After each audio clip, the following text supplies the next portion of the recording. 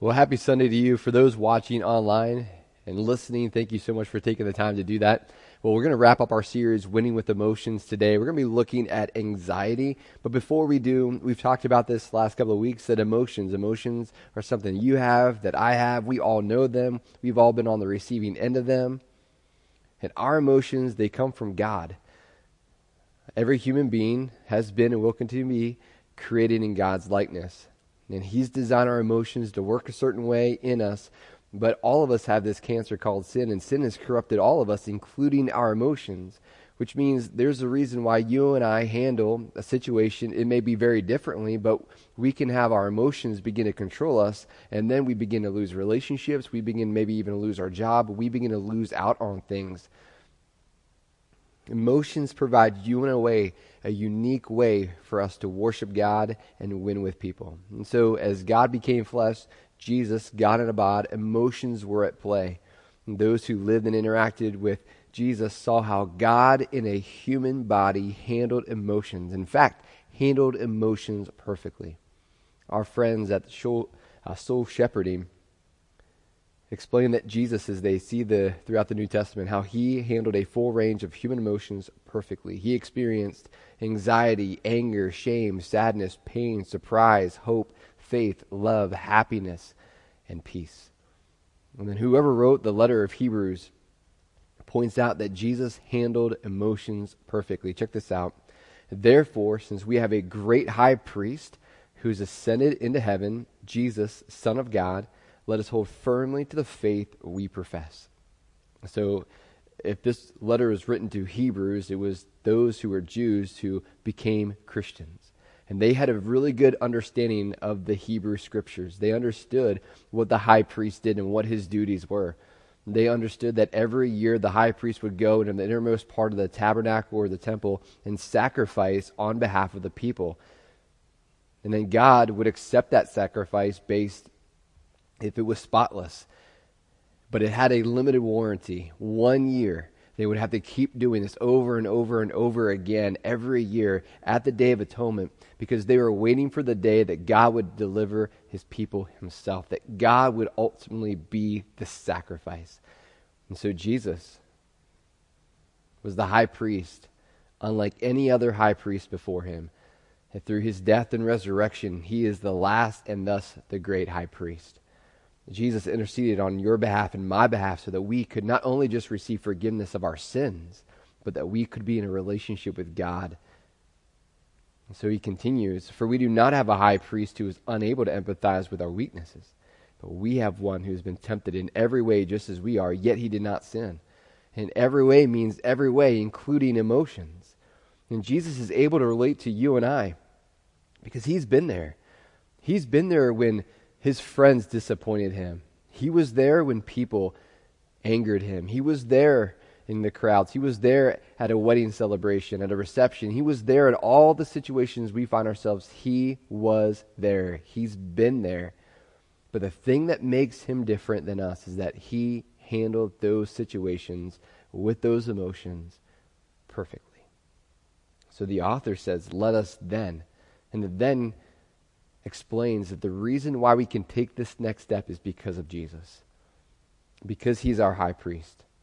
Because He perfectly handled emotions regardless of the situation. Because He empathizes with you and me. He understands what you and I are facing. Here's our next step. We can approach God's throne of grace with confidence, so that we may receive mercy, kindness, compassion, and find grace, unmerited favor, to help us in our time of need. That you and I, when we have a time of need, whether it's a financial need or whether for you it's a relationship need, or maybe you're struggling through a marriage, or maybe you're parenting for the first time, or maybe you're ready to start that new job, that new career, you have that time of need and emotions can begin to boil up. And it's in those moments where we can go to God and say, God, I need mercy, I need compassion, I need kindness, I need grace. So this week, as we wrap up the series, we'll see how we've all experienced the racing heartbeat, the goosebumps, stomach in our mouth feeling, the shortness of breath, the eyes wide open in fear of something or someone. So if fear is hardwired in all of us, How do we fear without losing faith? See, much of our fear today shows up as anxiety. Much of our anxiety is caused by things outside of our control, and control being the optimum word for us. There are, I would say, symptoms of anxiety. I think these are pretty common. There's headaches, there's muscle pain and tension. You don't sleep. There's tightness felt throughout the body, especially in the hand, neck, jaw, and face. I mean, there's chest pain, there's tingling, there's numbness. For some of us, we have an accelerated heart rate. For some of us, we have cold chills or hot flashes, and even for some of us, we cannot breathe. We're trying to catch our breath. See, all of us, regardless of our personality, regardless of how we're wired, we all deal with anxiety. Now, some more than others, and there's others of us that anxiety has been so much part of our story that when we go through a season without anxiety, we feel off. We feel off. In 2017, it was pretty rough as we started the church in January, and then 8 months later, I received an email from someone that was part of our core team. And when I mean core team, someone helped launch the church and start the church with us. In fact, they were like family to us. I get the email, and in so many words, he says, we have a different vision for this church. And we can no longer come, we can no longer serve, we are no longer be part of this church. And then it broke me. And when I got that email, I remember where I was. I was on the 17th hole of the gauntlet. I was with Richard. And I couldn't finish our round. I had a hard time breathing. I was having a hard time trying to catch my breath. My heart was racing. My stomach was inside of my mouth. And then finally, just praying in my mind, Holy Spirit, help me to get a hold of myself. Help me to get a hold of myself. Help me to get a hold of myself. And finally, after a few minutes, I was able to sort of breathe on my own. It's the first time I've ever had a panic attack, and that was the last time that I had one. And here's the truth, guys. We are more anxious than we've ever been before. We are more anxious than we've ever been before. And something that's not discussed by the media is how anxiety in adults have quadrupled 5 months into the pandemic. July of 2019, about 8% of adults showed signs of anxiety or an anxiety disorder.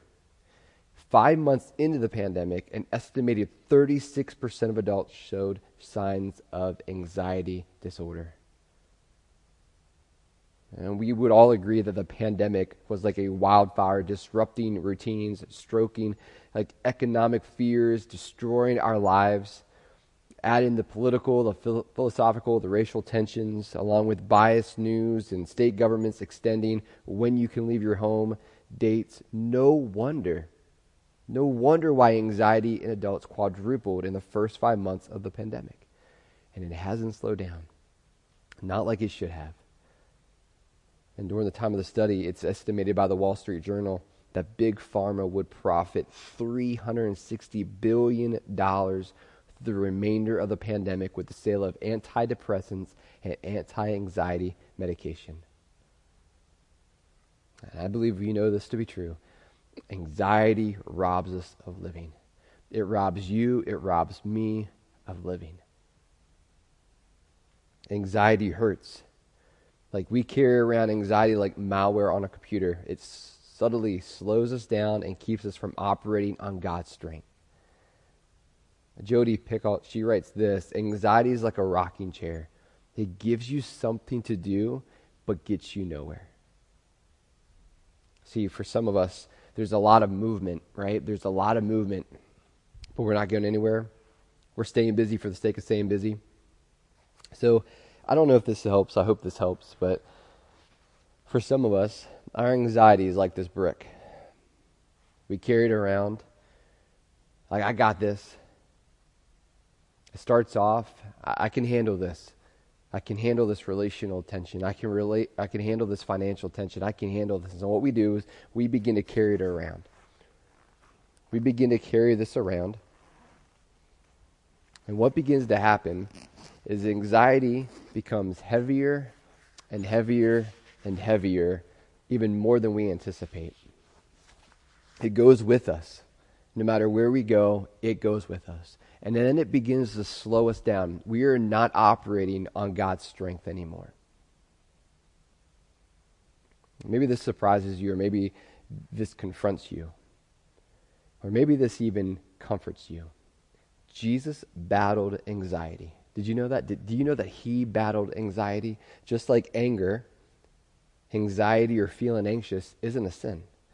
But it's when it's unhealthy and outside of God's design, it becomes sinful.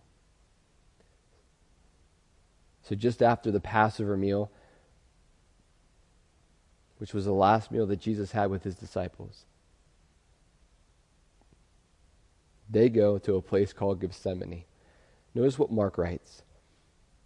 Jesus said to his disciples, "Sit here while I pray." He took Peter, James, and John along with him, and he began to be deeply distressed and troubled. See, he knows what's about to happen. He knows that he's going to be sacrificed like a lamb. He knows that he's going to be fully exposed to everybody. And he knows that he's about to be betrayed by one of his students who's been with him for 3 years. So between what he's going to be going through as a sacrifice for our sins, as well as being betrayed by one of his students, he was deeply distressed. And he says to them, "My soul is overwhelmed with sorrow to the point of death. Stay here and keep watch." He's like, "Guys, listen, man, I am feeling like I am going to die. I'm so sick to my stomach. Pray for me." He desires his closest students to be with him during his time of need. And it leads us to this point. One of the reasons why anxiety keeps growing in you and in me is because we are not in community. You're not in community, I'm not in community. What begins to happen is our anxiety keeps growing. Jesus invited his closest friends with him in his fight against anxiety. And it's an example for us to follow because there's healing when we share what is keeping us anxious. Like during Easter, several people came up to me, just tears in their eyes, because we have not seen them for 3 years. The last time we saw this one particular family was March of 2020. We did not see them until April of 2023. And as she had walked in, and she was just, her eyes were full of tears. And she said, "I just miss being here." See, there's something about community. There's something about being with each other. The other thing that Jesus modeled an example for us is that we need to talk with God. See, have you ever had a red, orange, or yellow light go off on your dashboard? Maybe it was like the check engine light. Those lights are not the problem. They are warning that there is a problem. It's time to take it to the shop, and they go directly to their manufacturer, whatever the case may be. But we need to get it to the person who can fix it. Anxiety is a signal alerting you that it's time to pray. That's what anxiety is. It's a signal alerting you that it's time to pray. Listen, if something is big enough to worry about, it's big enough to pray about. So Mark continues, going a little further, he fell to the ground and prayed that if it possible the hour might pass from him. And this is what Jesus prayed, "Abba, Father, everything is possible for you. Take this cup from me." And what's beginning to happen is that this wasn't a scripted prayer like our kids may pray. This was raw, honest, and real. This was gut-wrenching, depth of the soul prayer to his Father, the only one who could do anything for him. And then the final thing during this fight with anxiety that Jesus battles is not allowing his feelings to dictate how he was willing to live by surrendering to God's will. So this did not keep him from surrendering to God's will. Notice how he prays, "Yet not I will, but what you will." Jesus did not allow his feelings to dictate his fight against anxiety of the crucifixion. No one in their right mind would want to be crucified. No one's volunteering to be crucified. Crucifixion was intended to strike fear in the community. Listen, all of us at times have feelings that if we acted on them, we would end up on the news or on prison. Our feelings cannot be the boss of us. They cannot control us, and if they do, then we're losing the fight against fear. So what Jesus does is he aligns his feelings with his Father's will, and in our case, we need to align our feelings with our faith. Have you ever put a puzzle together? When we begin to put a puzzle together, what do we start with? Yeah, we usually start with the corners. Well, listen, Jesus is our cornerstone. Everything in our faith is centered and aligned on him. He is our starting point. So when things become out of whack, we need to get back to our cornerstone. We got to remember where we need to start with. Who is the foundation of our faith? It's Jesus. Faith leads us, not our feelings. Faith leads us, not our feelings. Have you ever felt that God doesn't love you? The truth is that he does. In fact, he loved you at your worst. When you weren't pursuing him, when you weren't looking for him, when you were doing whatever you wanted to do, and that sin put Jesus to death, listen. He loved you. Have you ever felt like you're alone? Truth is that you're not. If you're a follower of Jesus, Jesus' Spirit, the Holy Spirit, lives in you. Have you ever felt worried about money? Maybe you've been tithing, maybe you've been giving. See, God promises to supply your needs. Maybe have you ever felt that God couldn't forgive you? You did something so unforgivable. The truth is that he does forgive you when you confess. Notice what Paul writes. Don't be anxious about anything, but in every situation, by prayer and petition with thanksgiving, present your requests to God. What he's saying is, listen, we need to cast our anxiety. We need to cast our fear on him by turning our anxiety into prayer. We may say, well, I try to pray, but it didn't work. Well, prayer is like planting. It's working even though you can't see it. We truly have to trust the process. All fear and anxiety is lingering in the future. What Thanksgiving does is it snaps us back to now. Remembering what I can be thankful for now helps me forget what I might not have later. And he continues, and the peace of God, which transcends all understanding, will guard your hearts and your minds in Christ Jesus. See, peace surrounds our heart. Right? The peace of God surrounds our heart, it surrounds our mind, and what begins to happen is I'm being built by the Holy Spirit. I'm growing in my faith. I'm growing in my dependence of God. And what begins to happen is this. I need to begin to take that brick, that anxiety, I need to stop carrying it, and I need to place it with Jesus. See, the cross reminds us that he's willing to carry us. The empty grave reminds us that he's capable of carrying us. So this anxiety, it goes to Jesus, because the cross reminds us that he's willing to carry us.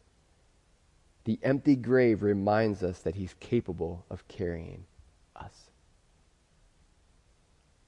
So 2 things to think about as we close. Number 1, will you try to carry your anxiety or fight it on your own strength? And number 2, will you be willing to give your anxiety, your fear, will you be willing to give those things to God who cares deeply for you? Let's pray. Heavenly Father, thank you so much for this moment. I appreciate you allowing Mark to have this recorded. And what I ask is that those of us who are struggling with anxiety, we would place our anxiety and our fears to Jesus. I ask that you would heal us. I ask that you would allow us to have that peace that will guard our hearts, guard our minds. For some of us, I ask that Jesus would become the center of our faith, that we would trust you to handle our anxiety and our fear, that we would approach it with prayer. We would not trust our feelings, but we would trust Christ. For those of us who need additional help, maybe we're going through counseling, or maybe we're seeing a doctor for medication, I ask that you would guide that process really well, really well. I also pray, Father, for those in the room who are parenting kids that are dealing with anxiety, I pray that you will give us as parents wisdom on how to handle that and how to lead our kids well through their struggle with anxiety. In Jesus' name, amen.